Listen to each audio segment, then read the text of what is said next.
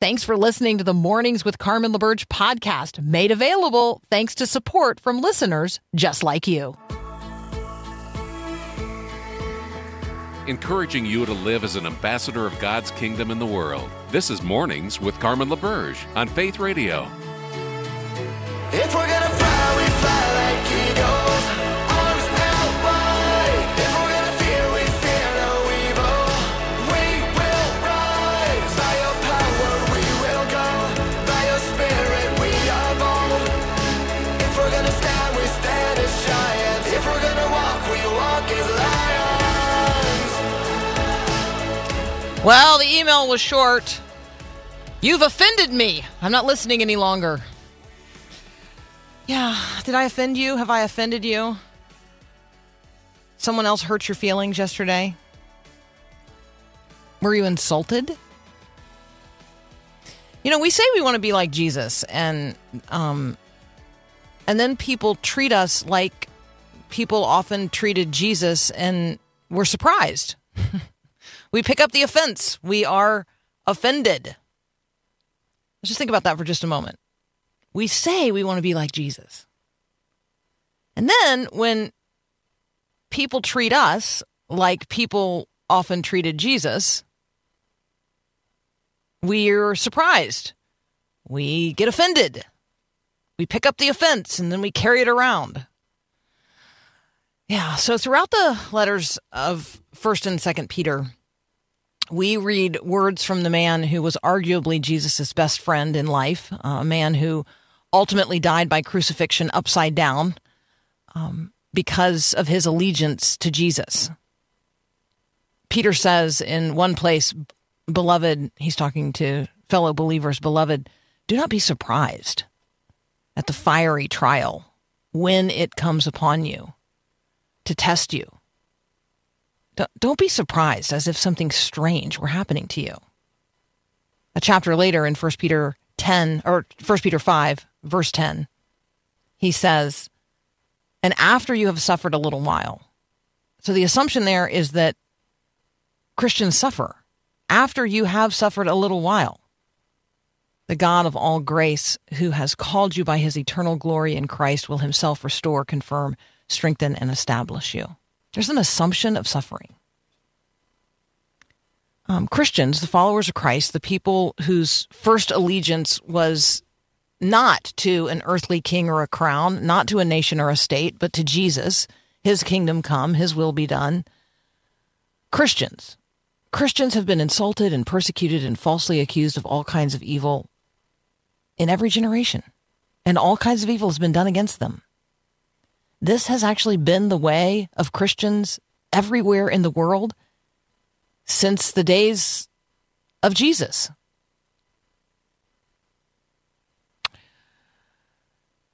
There's been this one part of the world in this one period of history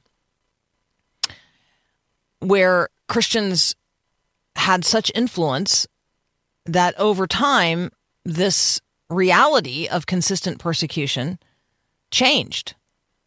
And so you and I have been living as beneficiaries of hundreds of years of Christian influence in what we have historically called the Western world. And so about 30 years ago, an organization called Open Doors started aggregating a world watch list. They wanted to track the global phenomenon of the persecution of Christians.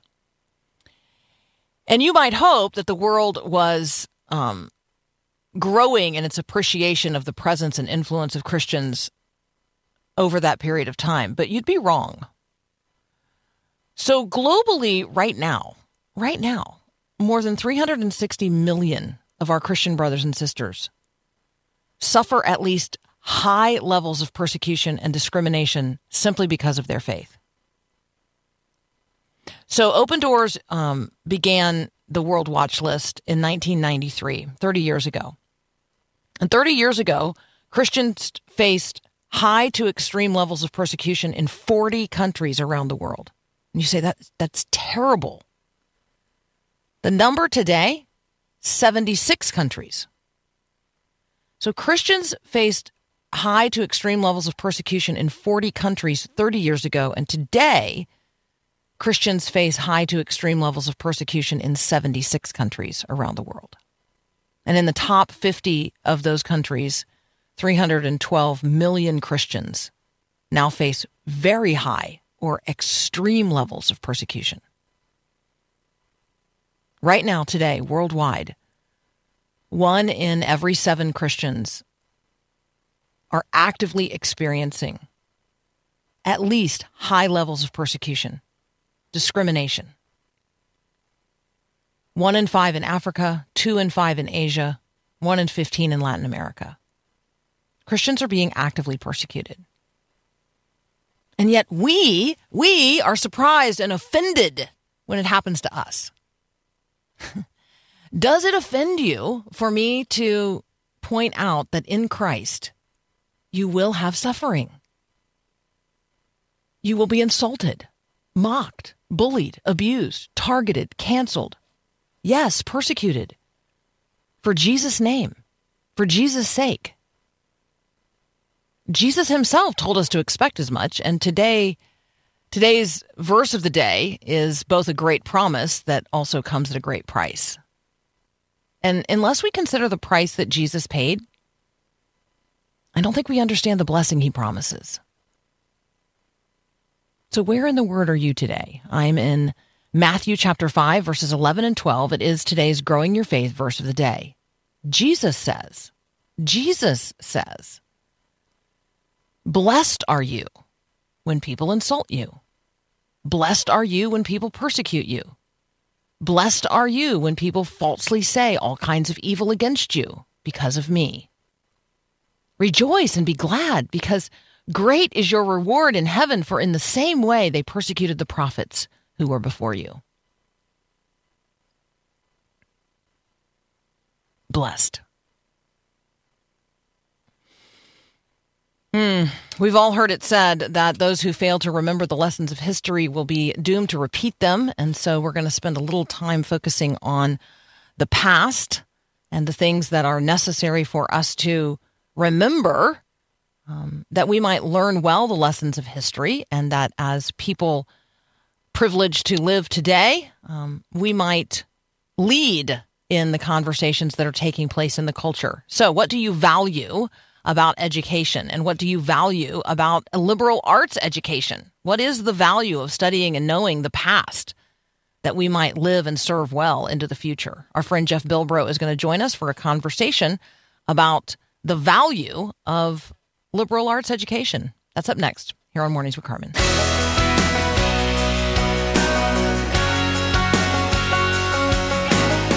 Our friend Jeff Bibro is back. Serves at Grove City College. We also like to read what he posts at Front Porch Republic, where he aggregates a list called The Water Dipper. Jeff, good morning. Good morning, Carmen. You found yourself in quite a flood in New York City. There was a lot of water to be dipped. Yeah, there was apparently the outskirts of some hurricane hit and flooded many streets and subways. Yeah, crazy. So what were you doing in New York City? Yeah, so this summer we published a book with Plow. I helped co-edit. It's been a kind of 3-year project that started right after the pandemic hit, to try to take a step back and think about the value of liberal arts education in a time of economic scarcity and social unrest, and think about what this tradition might have to offer for our current cultural moment. And so in New York City this weekend, we had a book launch and celebrated the publication of the book with educators and journalists and concerned citizens. And so, yeah, it was a good, encouraging time of conversation. So the book is called The Liberating Arts, Why We Need Liberal Arts Education. It's not expressly Christian. Would that be fair to say? Yeah, I mean, most of the authors are Christian and teach at Christian colleges, but not all. And so we kind of tried to walk that line of, if you're teaching at a Christian institution or you're in this field because of theological convictions, then articulate those. So many of the chapters have an expressly theological lens, but others don't. And we wanted to try to be hospitable and build common ground with folks where we can. Yeah, I think that's really positive. Liberal arts education is good for everyone. I mean, I would think that's the basic argument here. So Exactly. let's take a step back and let's answer the question, what is a liberal arts education? Because I do think that, Jeff, we talk about the value of something. We're talking sometimes in our culture, we talk about what somebody is willing to pay for it. And if I think about the cost, of a college education, particularly a liberal arts college education, and then I say, well, is it valuable in terms of the marketplace out there? Like, is somebody going to be willing to pay my kid if they get a liberal arts education? That's really not the way we're talking about value. And maybe that's the wrong way to think about the value of a liberal arts education. Yeah, I'd agree. And so we do have a chapter in the book that addresses the sort of monetary value, because we think that's a legitimate concern, and that it's demonstrable. So I think it's a fair question, and we try to address that. But most of the book is focused on the kind of non-monetary value that is offered. One way I like to think about it is that it takes work to exercise your freedom as a human person well. And because of the fall, because of our sinful human nature, we don't naturally have the kind of formation required to be free well. One of my friends likes to compare it to playing the piano. If no one is constraining you from playing the piano, that doesn't mean you can just sit down and make beautiful music. You might not have that freedom. But if you have disciplined yourself through years of practice, then you might become the kind of person who is free to make beautiful music. And so liberal education is designed to make people who are free to live a good life, to live well, and be a blessing to their communities, and ultimately, I think, be a friend of God. Are the liberal arts liberal? Like, I think that when we hear the word liberal, I mean, some people just bristle because the word liberal is in it. Yeah. Well, that's one of the chapters in the book are the liberal arts liberal? And no, and we try to get back, it's one of these questions, like you try to change the jargon, change the word because of the connotations that have developed over time. And I think liberal is a word that's worth recovering in its etymological sense of appropriate to someone who's free. And liberal is such a great word because it links both freedom with generosity, that one of the obligations of a person who is liberated is that they ought to be liberal in the sense of generous, that you ought to use your freedom to bless others rather than use it in a purely self-interested, self-serving fashion. And I think as Christians, that is precisely the kind of freedom that we see Christ talk about, or the Apostle Paul talk about in the New Testament. All right, next I'm going to ask our friend Jeff Bibro about his chapter in the book, The Liberating Arts. And I hope, Jeff, that we can talk about things that are trivial and things that are like weighty and worth spending our time and attention on, because we live in a time of such great distraction by so many trivial things that we lose sight of the eternal things upon which we ought to be focusing our attention. So we're going to continue our conversation with Jeff Bibro here in just a moment. He serves at Grove City College. We're talking today about a brand new book that he not only is a co-author of, but an editor of as well, The Liberating Arts, Why We Need Liberal Arts Education. You're listening to Mornings with Carmen. Thanks so much for listening to the podcast of Mornings with Carmen. As you know, this is a rebroadcast of the live radio show we do on the Faith Radio Network every day. There is a lot going on at Faith Radio. Tons of free resources waiting for you to take advantage of and share with others at myfaithradio.com. Be sure to check us out on social media as well. This is a community of believers, and we gather together here, and we all need prayer. And, well, we'd love to pray for you. The Faith Radio team is serious about prayer. We pray for specific requests every single week when we gather on Tuesdays and Thursdays as a staff. So share your prayer request with us anonymously and securely on our website at myfaithradio.com, and then be assured of our prayers for you in the Spirit of Christ. Check it all out at myfaithradio.com.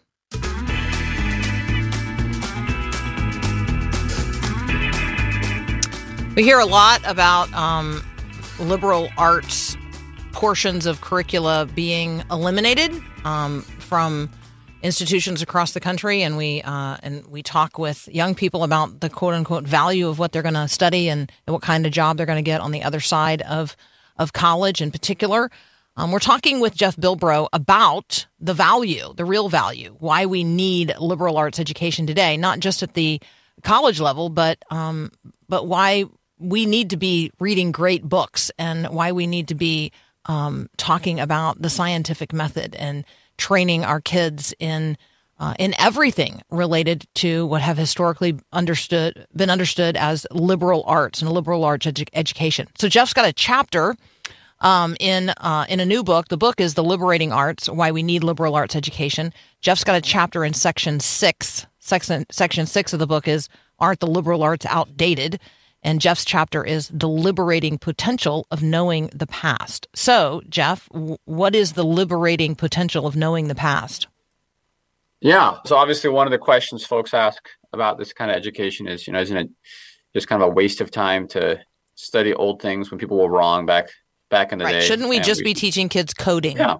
Right? Exactly. That's it. Why aren't we just focusing on STEM stuff? Yep. Yeah.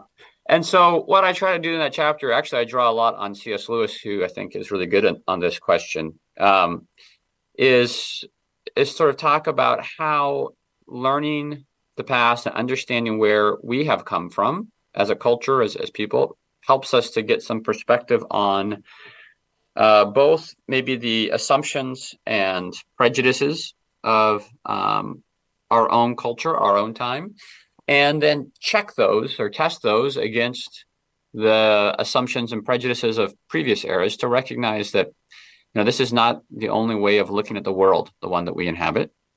And Lewis talks about how people in previous eras, previous times, certainly didn't get everything right, but they were wrong in different ways than we are wrong. And so it can be very instructive to put on their glasses, look at the questions they're asking, their way of looking at the world, and internalizing that. And then think, wow, maybe, there are some things here that I would disagree with, but whoa, they're just asking questions I'm not even thinking about. And they are taking for granted some things that I question. And so it provides, Lewis compares it to going to a different country and spending time in a different culture. It teaches you to see your own place, your own culture through new eyes and maybe question it in ways that we previously weren't able to do. So that's one benefit. And then I think as Christians, hopefully then it gives us the opportunity to return to our own time and place with a kind of wealth of wisdom to apply. Christ talks about the stewards of the kingdom of God bringing out of the storehouses treasures both old and new, that we can bring the treasures of the past to bear to address the needs of the present.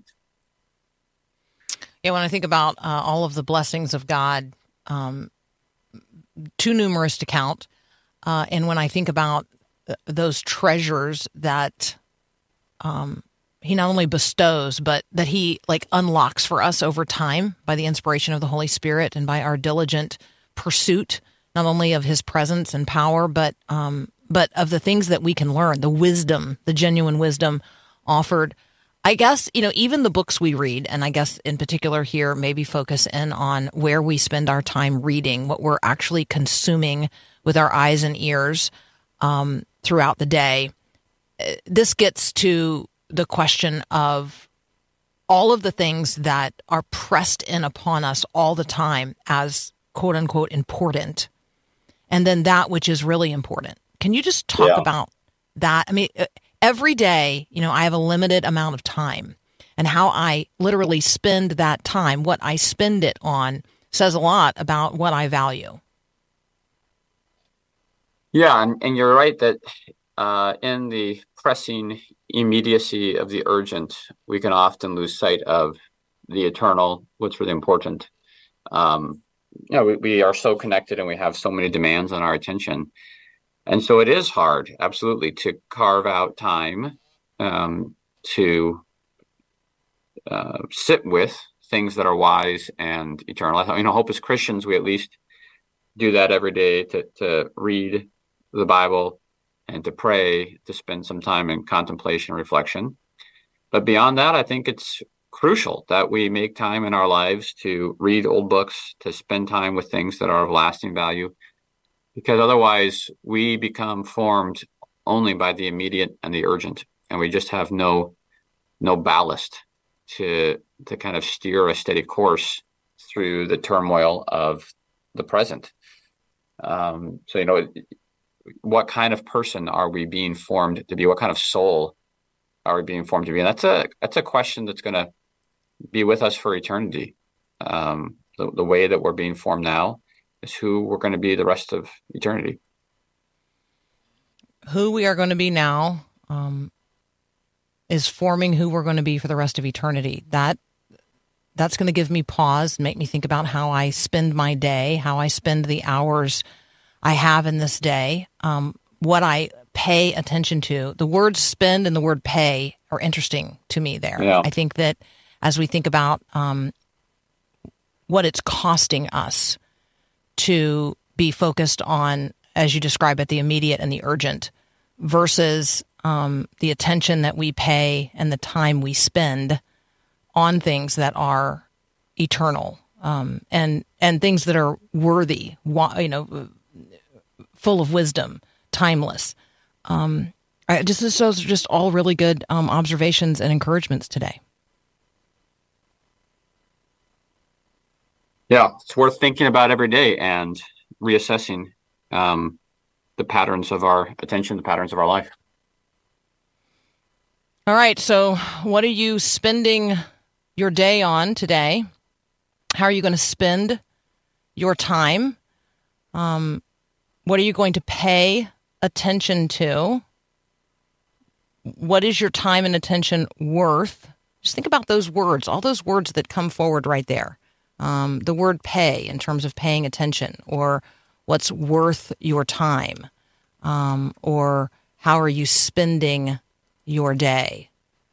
Just consider for a moment that there's real value in where you put your time and attention, your eyes, your thoughts, your words, your steps, the movements and motions of who you are as a person walking your faith out into the world that God so loves. And we just want to encourage you to pay attention and spend your time and find worthy of your attention those things that are eternal and timeless and good and godly and true.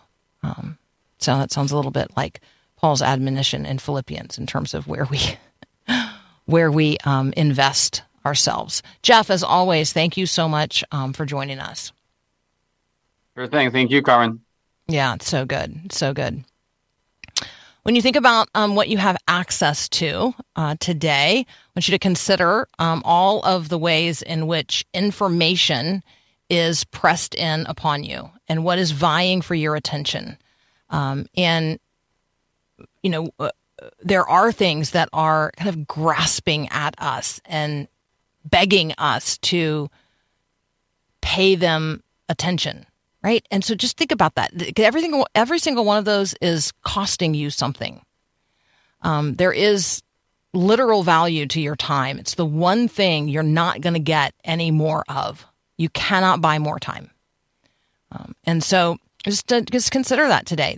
You are making an investment in every moment. And so how you spend every moment really does matter. Let's encourage you in that today. So you got a Bible handy? We say, well, yeah, I always got a Bible handy because my phone is right here. How about a physical Bible? I am a fan of having a physical Bible. I'm a fan of turning pages and taking marginal notes. I'm a fan of underlining and highlighting. I am a fan of all of those things. And so when I come upon an opportunity like Bring Your Bible to School Day, which, by the way, is tomorrow, if you hadn't already put that on your calendar. Bring Your Bible to School Day is tomorrow. Maybe you could think about like finding a physical Bible to carry around tomorrow. Because it would be a wonderful demonstration to young people that, you know, we're carrying our Bibles around on the same day that we're encouraging them to carry their Bibles around. So it might seem like a really small act of faith, but it has profound impact. My husband, Jim, in part came to faith because a boy named John carried his Bible to school. Like, that's how Jim knew that was the guy to talk with when the question was raised to him, if you died tonight, do you know where you would be, where you would go, where you would spend eternity? And because Jim didn't know the answer to that question, but he did know a guy that carried a Bible around all the time, that's the guy he asked. Just think about that for just a moment. Like there's a very simple, tangible witness in carrying your Bible with you. I want you to just imagine if you're going out for coffee and you're going to be sitting in a coffee shop, the witness and testimony it is to just lay a Bible on the table, to just lay it on the table. You become the person that other people begin to recognize as, hey, there's a person that I could talk with, I could turn to when I'm ready to ask questions and talk about eternal things, because there's a person who knows God. They're carrying God's word around. It's a small act of faith, but it ripples. It has an incredible ripple effect. So that's why I want to encourage you to encourage others to participate in Bring Your Bible to School Day. It is tomorrow. It's going to be happening across the country. It's an annual event sponsored by our friends over at Focus on the Family.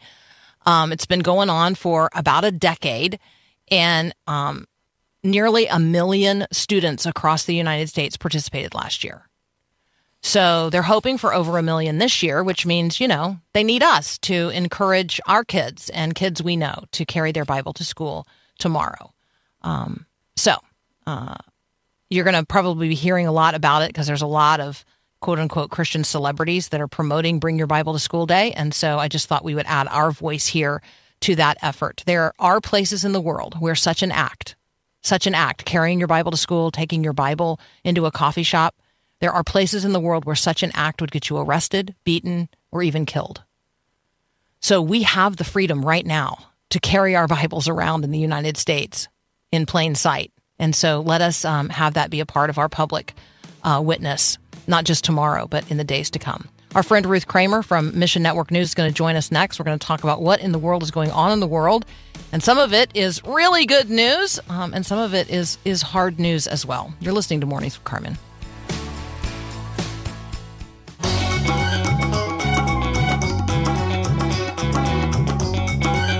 Our friend Ruth Kramer is joining us now from Mission Network News. Good morning, Ruth. Good morning. How are you? Well, I am well. It is World Animal Day, so, you know, I'm just got to find one thing, right? One little perk of each day to just lift up and be like, all right, I'm going to look at pictures of little kittens and dogs today. All right, well, Azerbaijan, Armenia and Azerbaijan, because this is we've been talking about this troubling part of the world. Things here have gotten very, very difficult for people. Can you talk with us about what is happening? I understand that the conflict has been reduced, but, you know, wow, still a horrible reality for so many people. Well, yeah, I mean, for people who are on either side of the border, right now there's the roads between the region of Nagorno-Karabakh and Armenia are closed. The tensions obviously rose to a crisis peak a couple of weeks ago. And right now they're looking at a ceasefire. It seems to be holding, but the tensions are there because it's a dispute. It's a dispute over key territory. You've got separatists involved, and it's just going to be difficult until it is resolved. Our partners are Slavic Gospel Association, and they are very, very concerned about the humanitarian aspect of this because there's no way to get food into the region. So SGA has been working with 4 churches that were expressing some extreme need. And so SGA has found a way to be able to assist them. They were actually assisting churches in purchasing potatoes from farmers. So it's not actually food aid that's going in. They were able to get in funds to be able to purchase food that was locally produced. And that's so even better good. because it supports Yeah. the economy. But locals are still concerned about more conflict because, this situation in September was kind of unexpected. So it seemed like there would be just anything that can set it off again, and that everybody is very tense as this situation continues. Be praying for the Armenian churches.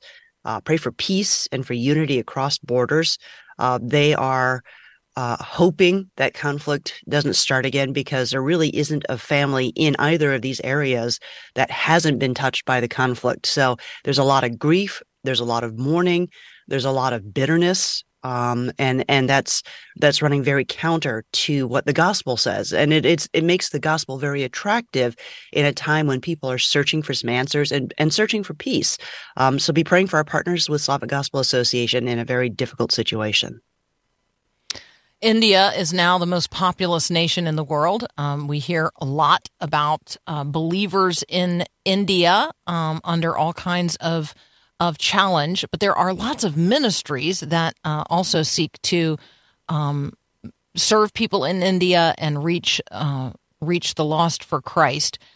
In India, there is a Foreign Contribution Regulation Act. We've actually talked about this on prior occasions, but it's been a couple of years. So this Foreign Contribution Regulation Act is necessary in order for ministries to receive foreign funding and even register for a license. So talk with us about what's going on there. Well, the discussion recently was because that FCRA registration deadline was supposed to expire on September 30th. So if you had your paperwork in, you were okay, but a lot of organizations didn't have their paperwork in yet and were kind of waiting on pins and needles because they weren't going to be able to meet that deadline. But because of the situation the way it is, India just extended the certificates, the registration certificates that are pending review until March 31st. Now, this is not uncommon. It has been going on for probably a year and a half. It's been extended by 3 months, 6 months, and things like that. But the issue there is as India delays dealing with the paperwork, because this actually generates a lot of extra paperwork. The ministries that are affected by not being able to have funding without their license can't make any long-term plans. I mean, they can tell donors you can still give for now, but they can't make any long-term plans like building or setting up a program to support children in a certain area. That really complicates things. And then when the government does decide not to renew the certificates, then the ministry finds itself basically unable to operate within the country. And we've seen that happen to like Compassion International, World Vision, Amnesty International. Those are 3 main NGOs that actually lost their certificates and had to basically pivot. They're out of the country officially, but they had to pivot to be able to continue reaching people that they were connected with. Our partners are Bibles for the World, and they've been watching the situation. They have 2 main organizations that work under them in India, and one of them has had a renewed certificate and the other has not.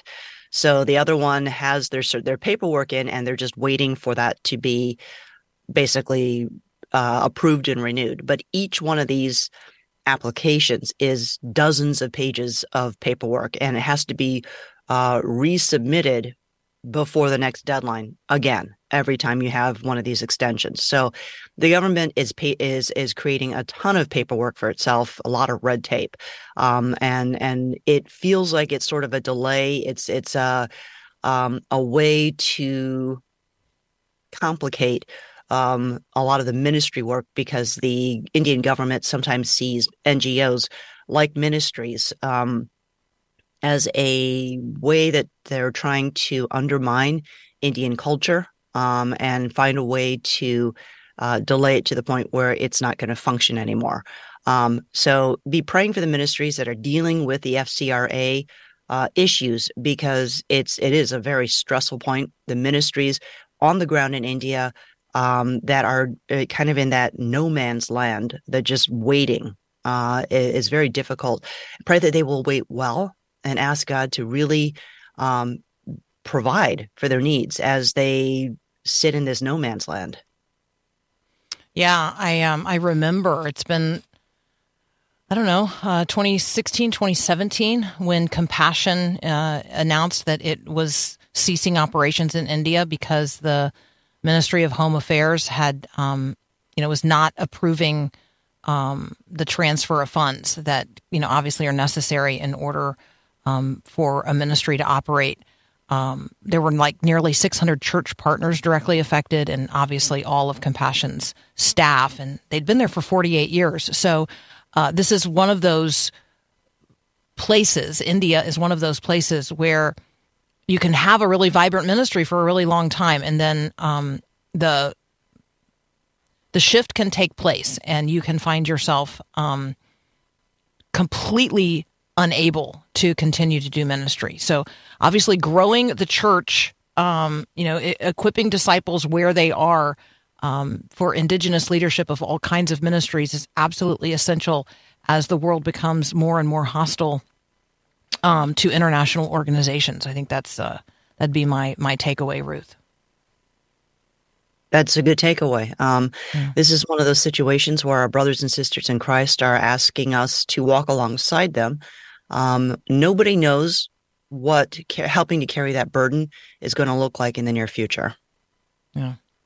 You've got a story also posted here about, folks who were celebrating a 2-year-old's birthday party, and that, folks stormed in. This is one of those situations where you just can't even imagine this happening anywhere, but it happened because this family are Christians.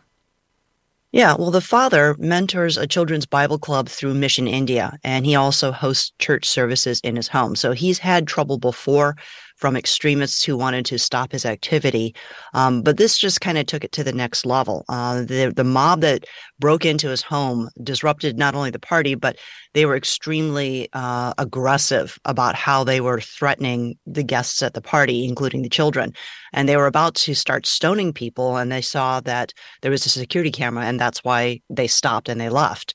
But when the police actually were called in, they actually favored the anti-Christian activists and filed a case against this believer and for the activity that he was involved with, because he had a church, because he was hosting services in his home, because he was mentoring this children's Bible club. They decided that it was activity that was running afoul of the anti-conversion laws. So this is a thing where it's not over, even though the situation there has been resolved. His situation in legal terms has just begun. And with with the way that India's courts handle cases like this can drag on for years and years and years, which means that when he has to appear before court, he might have to appear once a month before court. So he has to drop what he's doing and make the trip down to where the courthouse is located. And his hearing might be delayed. It might be postponed. It might be whatever it is, but he still has to be there. We've seen this happen over and over and over again with a lot of partners that have had to deal with something on an anti-conversion case, an accusation of some sort, and defend themselves. And it can go on for maybe 7 years sometimes. So be praying for this church leader. His name is Raxit, and be praying that he will not be discouraged, that he won't be intimidated into silence, because that's what this kind of activity is meant to do. It's meant to intimidate believers into silence. Pray that he'll be bold. Also, Mission India wanted to point out that the International Day of Prayer for the Persecuted Church is coming up on November 5th. It's a key time to be focused on praying for our Christian brothers and sisters who face persecution. And Mission India is releasing a week-long devotional prompting prayer and support for persecuted Indian believers like Raxit and his family.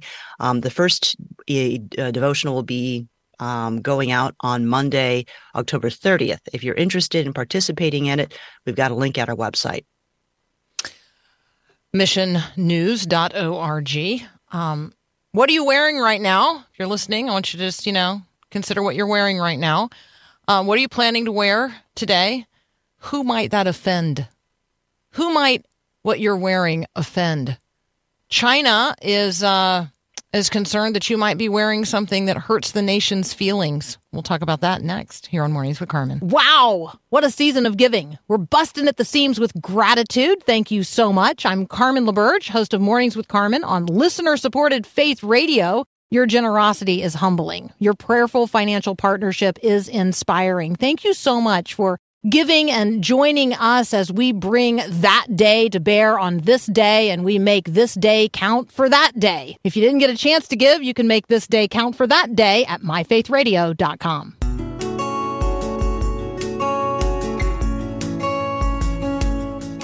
Let me just go on record as saying it's a good thing. It's a good thing that we are in the United States of America, or it's quite possible that our friend Ruth might have to change her shirt so that we could continue this conversation. Ruth, what are you wearing? My shirt says Nike, Nike, Nike. Mm-hmm. Mm-hmm. So let me just go on record as saying that because Nike is the Greek goddess of victory, I am offended as a Christian that you would be wearing such a pagan T-shirt, and I'm also offended as an American because Nike is Greek and this is America. So good thing that we're in the United States of America, or you might have to change your shirt. What am I talking about in relationship to China? This is a new proposed law in China that would actually ban clothing that hurts the nation's feelings. Now, the law says, the proposal says... Just pause right there. Wait a second. That hurts the nation's feelings? Yes. Like, that's how are we going to judge whether or not the nation's feelings, as if the nation is a person, how are we going to judge if the nation's feelings are hurt by something? I mean, that's a huge question, right? And that's part of the problem. The law is the wording in it says that the wearing in public places of clothing and symbols that damage the spirit of the Chinese nation or that hurt the feelings of the Chinese people. But it's really vague. It's very broad, and there's no concrete examples of what might violate the law. Additional wording in it bans producing, disseminating, or publicizing products, articles, or speech that are deemed to be damaging to China's spirit. It's so broadly written that it is leaving it to interpretation of basically anybody who would be enforcing this law. There's also no indication in the law that tells you who's going to be making those decisions. So it's very loosely written. And what it reminds me of is a lot of the anti-conversion legislation or anti-Christian legislation, specifically in places where it's been used against a believer for hurting the feelings of the nation, particularly like Turkey. We've seen language that is similar being used against believers as they're imprisoned for doing gospel work or something like that. Now, this law doesn't actually specify gospel work, but because it's not specific, it can be used in interpretation here.